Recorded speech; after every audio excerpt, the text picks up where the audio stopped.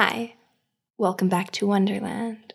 Before we get started, I just want to say that this podcast has a video analog, so if you would like to watch that instead and see some of the visuals I'm discussing, you can find that on my YouTube channel at Jane Gatsby, or linked in the description of this episode.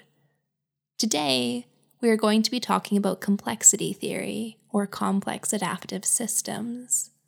The reason I'm so interested in complexity is because I think it represents something fundamental about the nature of the universe. And once you understand how complex systems work, there are suddenly many areas of life that will make more sense and be easier to analyze. So, what is complexity theory?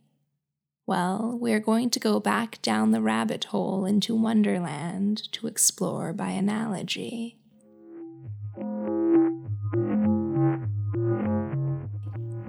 If you remember, last episode ended with you escaping the maze, equipped with philosophy as the tool which will help you navigate the world.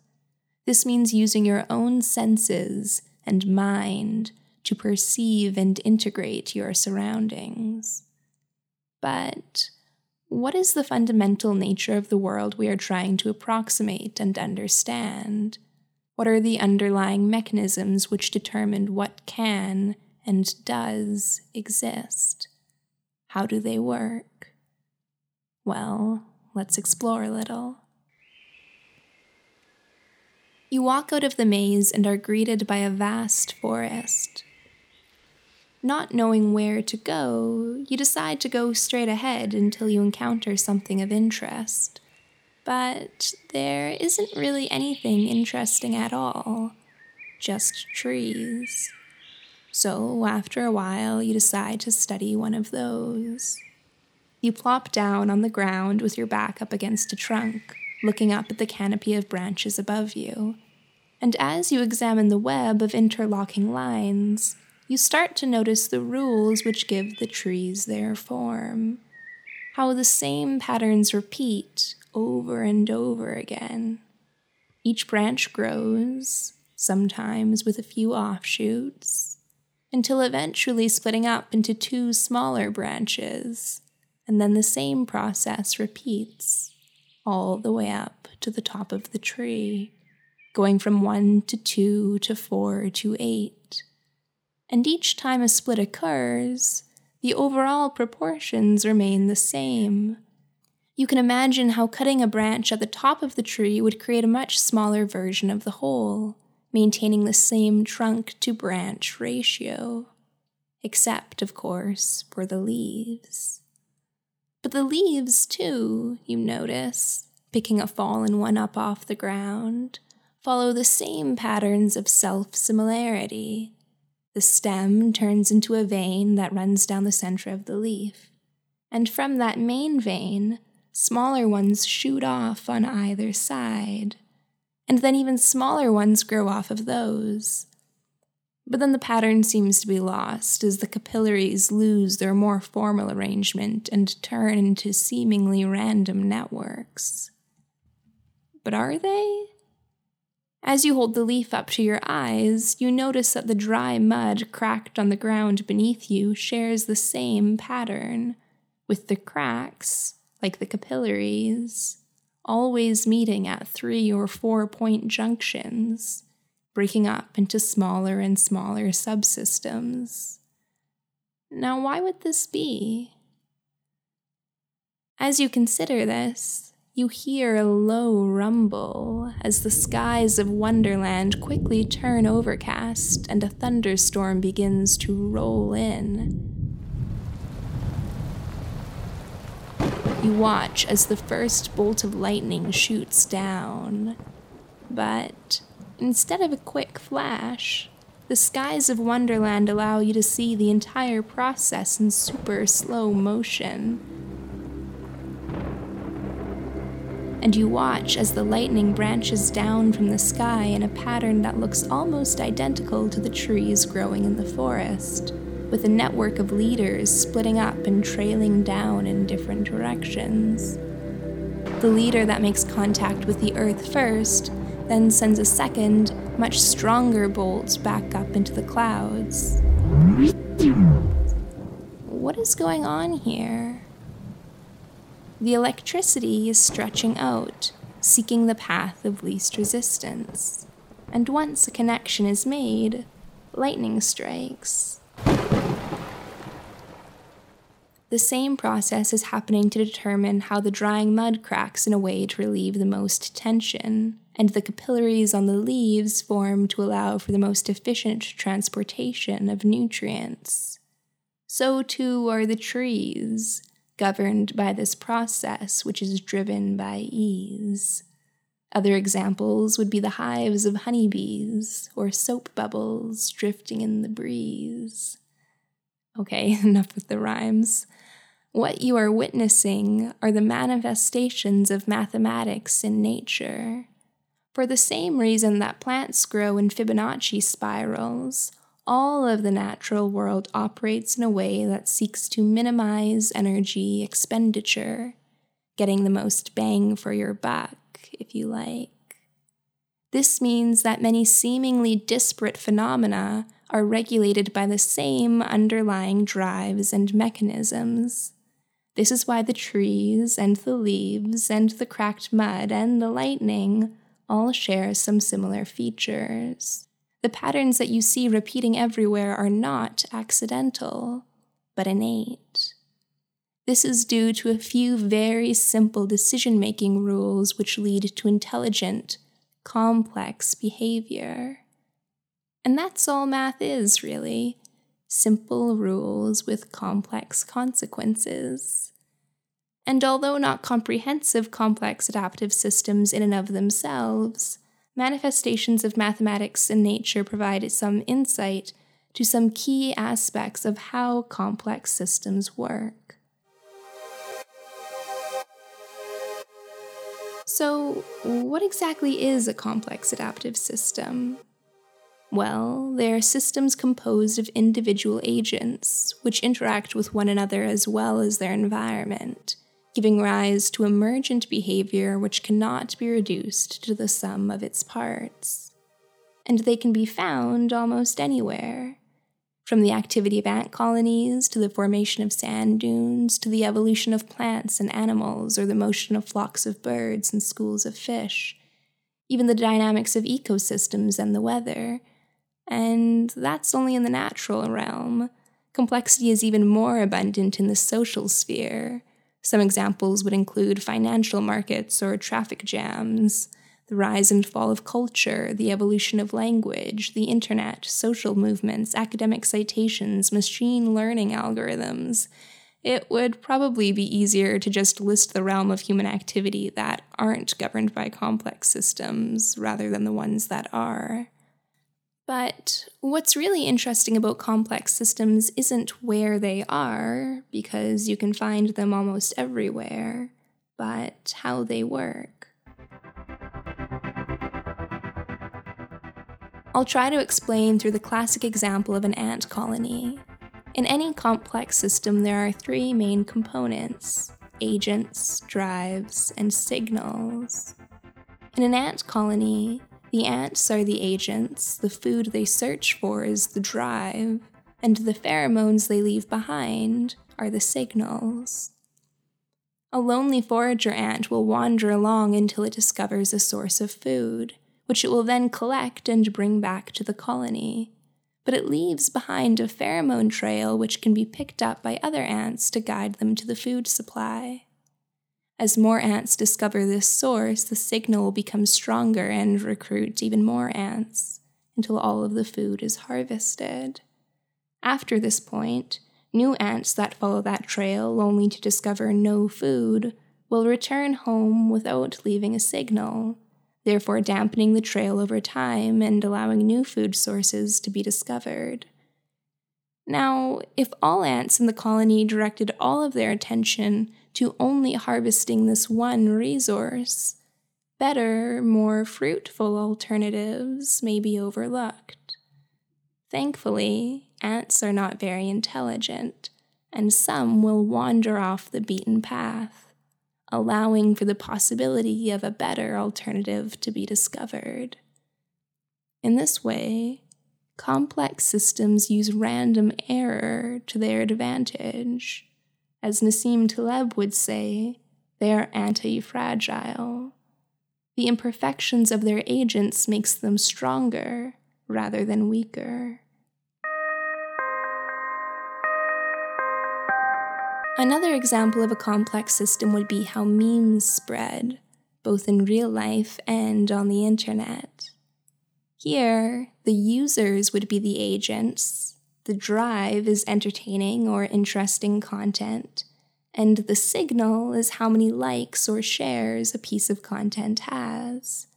So some funny image that is posted to 4chan will be picked up by community members and then shared to other online spaces, where the same process reoccurs on larger and larger scales, until it eventually hits the front page of Reddit and is being talked about by late-night hosts. But of course, a given meme doesn't stay relevant for long, so the same process must keep recurring as internet culture evolves. This is why they are called complex adaptive systems. They are not static, but constantly changing and evolving in relation to a given context or environment. I should also mention that complex systems are not the same thing as complicated ones. Complicated systems have linear, one-to-one cause and effect relationships, like the inner workings of your car. There might be lots of different parts and components working together to produce a given outcome, but the parts are not interrelated. You slamming on the brakes of your car will not have an impact on the motion of your steering wheel. But in a complex system, it would. Complex systems are non-linear, meaning that the agents of the system are interrelated in a way which makes causality much more difficult to follow. A small change at one point in the system can create a ripple effect that produces much larger consequences in seemingly unrelated areas. This idea of nonlinearity has another important consequence. Complex systems are entangled. Their components cannot be easily broken apart and studied in isolation as traditional scientific methods would attempt to do. Information is lost in the process. It is not just the agents you want to study, but the relationships between them. Imagine trying to understand how an ant colony operates by taking each ant and observing it in isolation. I doubt you would get very far. The interactions between the agents have meaningful consequences. While made up of individual components, the system is not simply the sum of its parts. It has certain unique, emergent characteristics. So, how can we study complex systems if the whole is too specific and the parts are too general? Well, they are all mediated by and subject to certain governing features. Despite taking on such different forms as social networks and sand dunes, there are certain consistent dynamics that all complex systems share. And if we can understand one system and the mechanisms which govern its behavior, it becomes much easier to take those insights and apply them to another.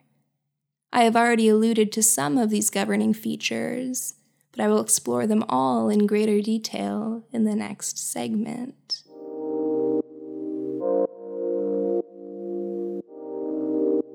Now, different complexity theorists will all have slightly different opinions about what characteristics define a complex system.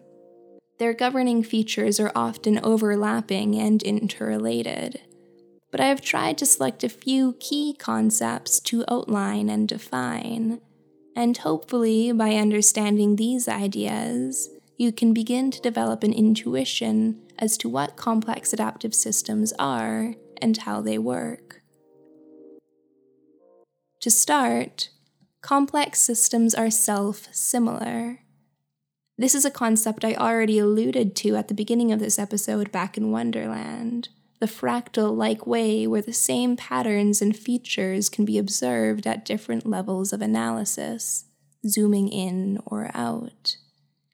trees composed of mini trees, and lightning bolts composed of mini lightning bolts. Similarly, financial markets or weather patterns can be analyzed and understood on either a global scale or by country or city, each operating by its own internal dynamics while simultaneously being subject to the influences of the broader system it is nested inside.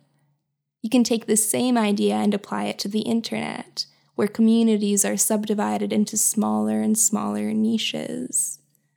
For instance, you can go online and go on social media, specifically Tumblr, Fandom Tumblr, the Doctor Who fandom, Doctor Who fanfiction, Doctor Who fanfiction set in a certain setting where you get the idea.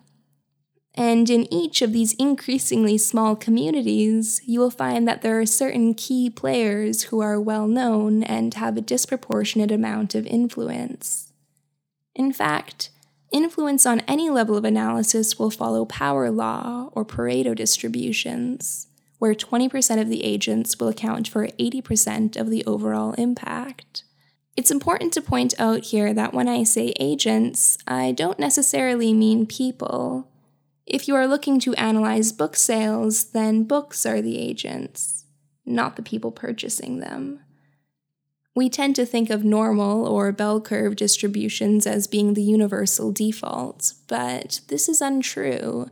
Random distributions only occur when the agents are independent from one another, so people's heights or shoe sizes would follow a bell curve. But when the agents are interdependent, like in a complex system, this is not the case. In fact, complex systems are so ubiquitous that if you are ever unsure of a statistic, you can likely make it up with a relatively high degree of accuracy.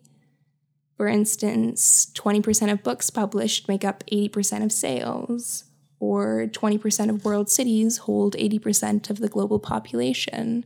20% of roads get driven on 80% of the time. You get the idea. But why is this the case?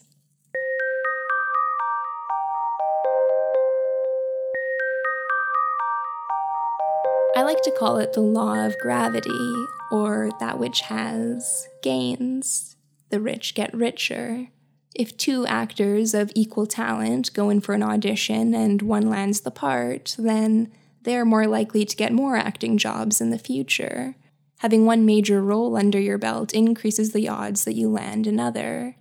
A book that ends up on the New York Times bestseller list is bound to sell more copies than one that doesn't. A stronger signal, be it book sales or pheromone trails, means that more agents are likely to go down that path in the future. This is what we call a feedback loop, and understanding how these dynamics work can help us become aware of their potential shortcomings. It is completely possible for a feedback loop to start perpetuating inefficient or outdated systems. For instance, the QWERTY keyboard. QWERTY is an intentionally inefficient typing system designed back in the days of mechanical typewriters when typing too quickly could jam the keys. Now, of course, this is no longer an issue, but since everyone has learned to type on QWERTY keyboards, their legacy has remained, and we are all much slower typers than we could be as a result of it. Efforts to introduce better alternative typing systems exist, but established norms can be hard to get away from when we've all grown up accustomed to a certain way of doing things. Being mindful of how feedback loops work can help us disrupt them when necessary, but we have to know why we are disrupting them. What changed?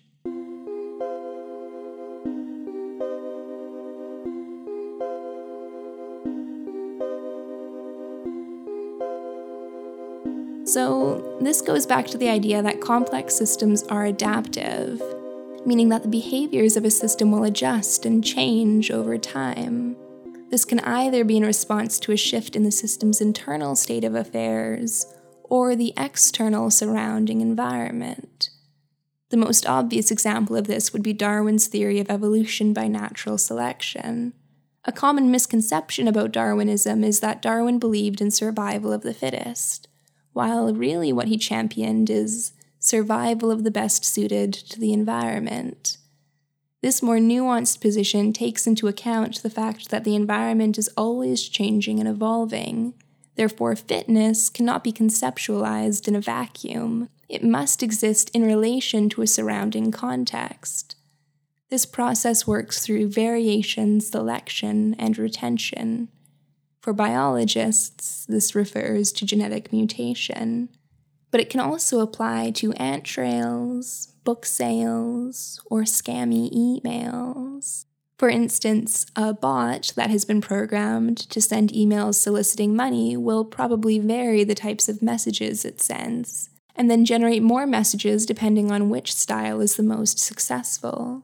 But as people learn not to trust mysterious messages from Nigerian princes, the program will then have to adjust its behavior and employ new tactics. That being said, there are certain attractor states in all complex systems that adaptations will gravitate towards. In the realm of evolutionary biology, you could consider camouflage to be a good example of this. Certain patterns and colorings will consistently crop up in insects, amphibians, and other animals. Despite having a dramatically different evolutionary heritage, some outcomes are just more effective than others. Although again, potential degrees of freedom always exist in relation to a given environment. In some circumstances, a multiplicity of equally viable attractors is possible, while other contexts demand a singular solution. An example of this might be the path that you take to cut through a forest. Depending upon the obstacles at hand, there may be one ideal path that is clearly the most efficient, or there might be a few different ones that are all equally viable.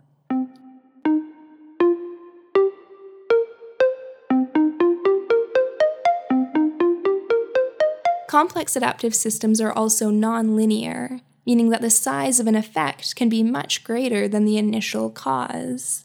Think about how a rock jostled from the right nook on a steep cliff will cause an avalanche. Or the notion of the straw that broke the camel's back.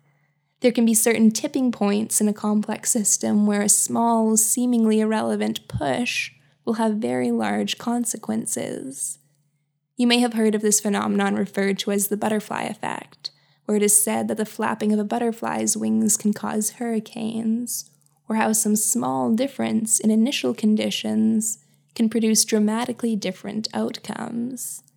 This is due to the feedback loops we discussed earlier. A small cause can compound into a much greater effect. For instance, maybe one ant wandering north rather than south discovers a food supply, which ensures that the colony has enough food to survive the winter. Or maybe one upvote on a meme makes the difference between it going viral or never being seen again. We like to think that the consequences of our actions are limited to ourselves. But complexity theory suggests that the stakes may be far greater than you could possibly imagine. Complex systems are bottom-up, meaning that they are driven by the simple decisions of individual agents. If you have ever wondered how flocks of birds or schools of fish move in such beautiful patterns, here is your answer. There is no head bird or fish that is calling the shots. Each one is simply reacting in accordance to the actions of their immediate neighbors, while maintaining a certain speed and distance. But simple rules can lead to complex outcomes. A great example of this is how researchers have started using slime mold to map roadways. This unique type of mold will, like an ant colony, spread out and create networks in relation to available food sources. Researchers were able to take oat flakes and arrange them in a pattern that mimicked cities surrounding Tokyo. Within a few hours, the slime mold had spread throughout the flakes and taken on a shape that looked nearly identical to Tokyo's subway system. This subway system had been meticulously designed by a team of expert engineers, and yet some unintelligent slime mold was able to replicate their results with an amazing degree of accuracy. Without any centralized control or planning, An organized, efficient outcome was achieved. But how is this possible? Well, this leads us to the final and arguably the most interesting component of complexity theory.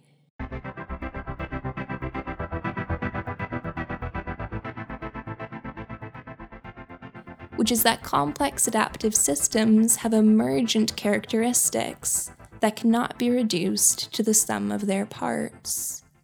Often, this emergence can look like some form of intelligence, self-organization, or coordinated control, but you will not find any of these features located in the individual agents.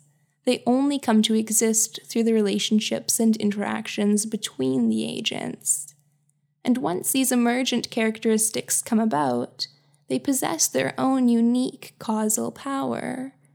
We understand this pretty intuitively in terms of culture. There is no government body or top-down control determining what music, food, or fashion is going to be popular.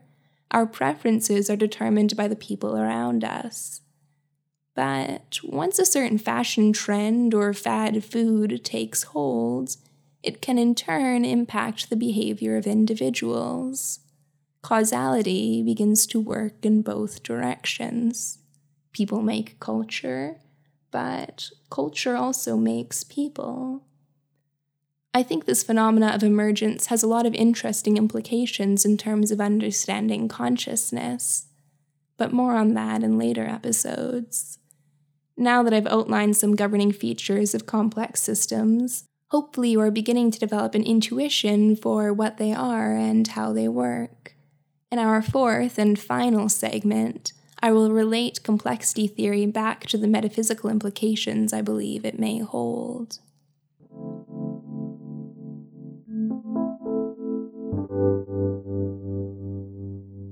So, tying all of this back to metaphysics, I do not wish to argue that all aspects of reality are innately complex adaptive systems, but they do consistently give rise to increasingly complex behavior. They are anti-entropic, meaning they produce order out of chaos. They become more organized and more structured as time goes on, rather than less. And they can be found almost everywhere, both in the natural and the social realm. Understanding how these systems work increases our capacity to think critically about the environments we find ourselves in, the mechanisms that brought about their creation, as well as the potential shifts that could lead to their undoing. There are consistent rules at play, but they lead to contingent and ever-changing outcomes. For this reason, an emphasis on complex thinking demonstrates how any truth claim always exists in relation to a given environment. But those truths emerge because of, and are regulated by, certain higher order systems and— Ozma, enough bouncing, please. I'm just gonna kick you out, little lady. Just for a while. 5 minutes, please.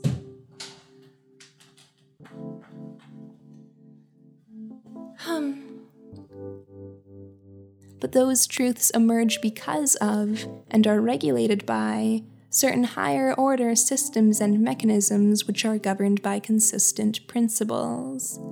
This is the case I want to argue, especially because I think it has extremely interesting consequences when it comes to the problem of what I like to call nesting objectivism and relativism.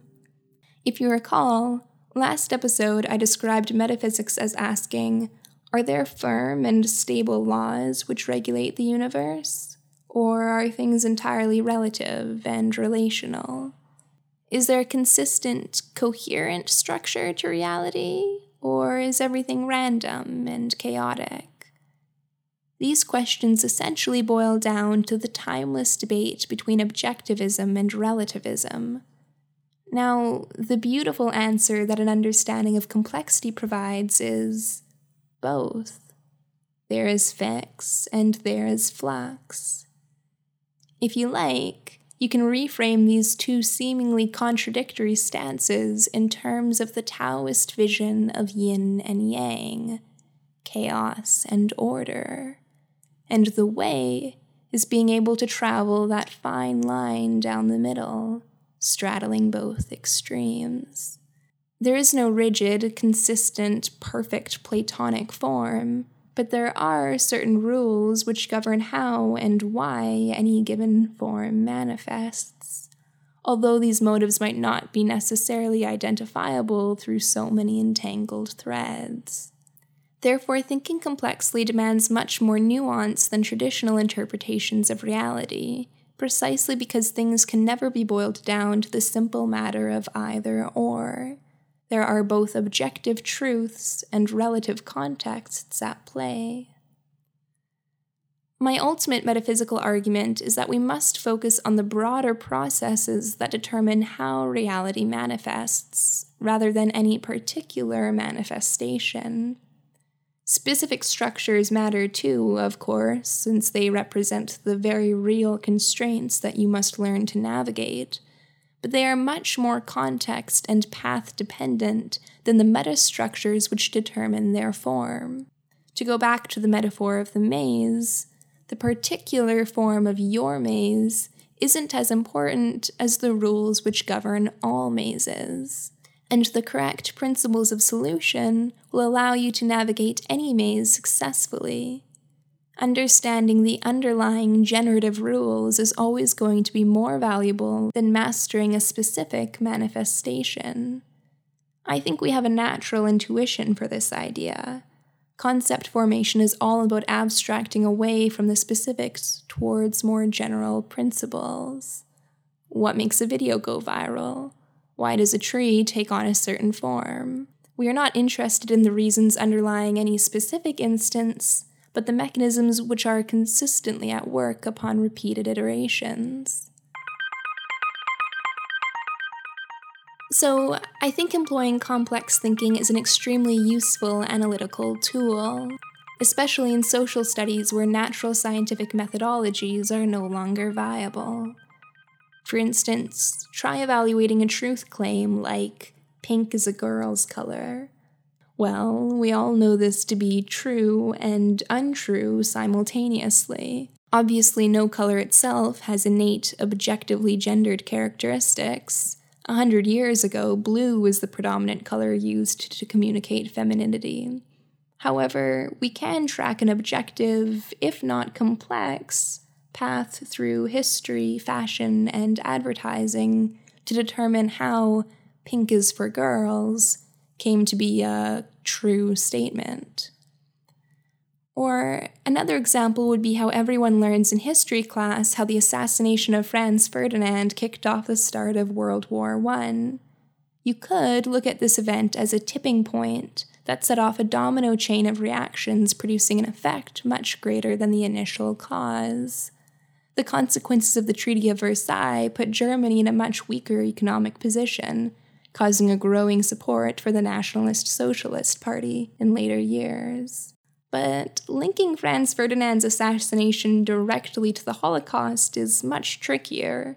There were many underlying causes for the Nazis' rise to power, and history is rife with competing interpretations as to which events held more causal power in determining a given outcome. Maybe the Holocaust was an attractor state, which would have happened with or without his assassination. It is impossible to know. There are too many entangled threads.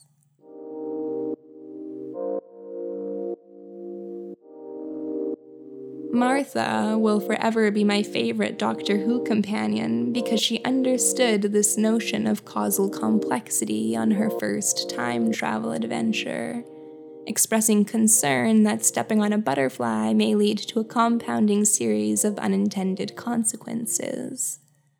Later in the show, the Doctor reveals that this is not an issue since there are fix and flux points in time. I think maybe this statement gets at the heart of the idea I am trying to express. In any system, there are going to be certain attractor states which are inevitable products of the systems themselves, and other areas full of wiggle room. So the notion that pink is a girl's color obviously falls into the later category. This is a path-dependent outcome, and it probably wouldn't arise upon repeated iterations. It's important to understand how these processes unfold so we can try to evaluate which is which in a given scenario.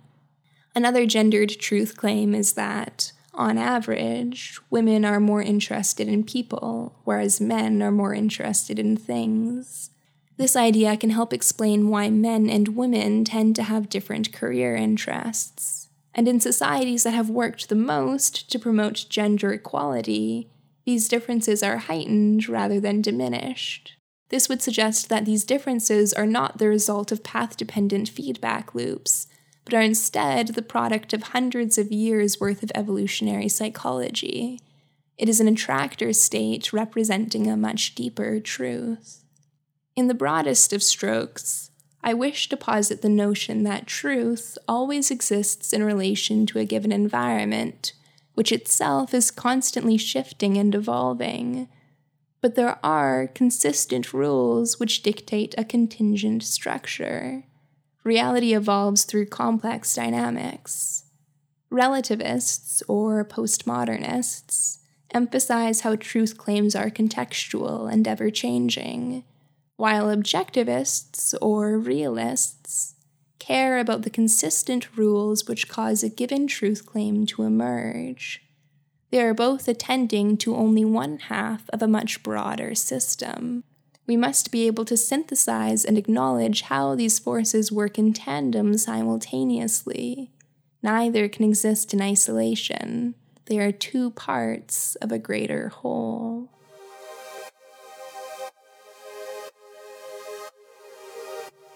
So, where do we go from here? If my metaphysics is grounded in complexity, then what implications does that have for my epistemology? How can and should we go about acquiring knowledge? Well, as I teased earlier, a special feature of complex systems is that they have emergent characteristics, and I think this notion of emergence has dramatic implications on what we are capable of knowing. The philosophy of science then becomes of utmost importance. And critical realism is a philosophical approach that I believe deals with these issues most persuasively. So, next episode I will begin to unpack critical realism and discuss what implication it has on scientific inquiry. So stay tuned, and please share this podcast if you have found it interesting or insightful. Thank you so much for visiting Wonderland.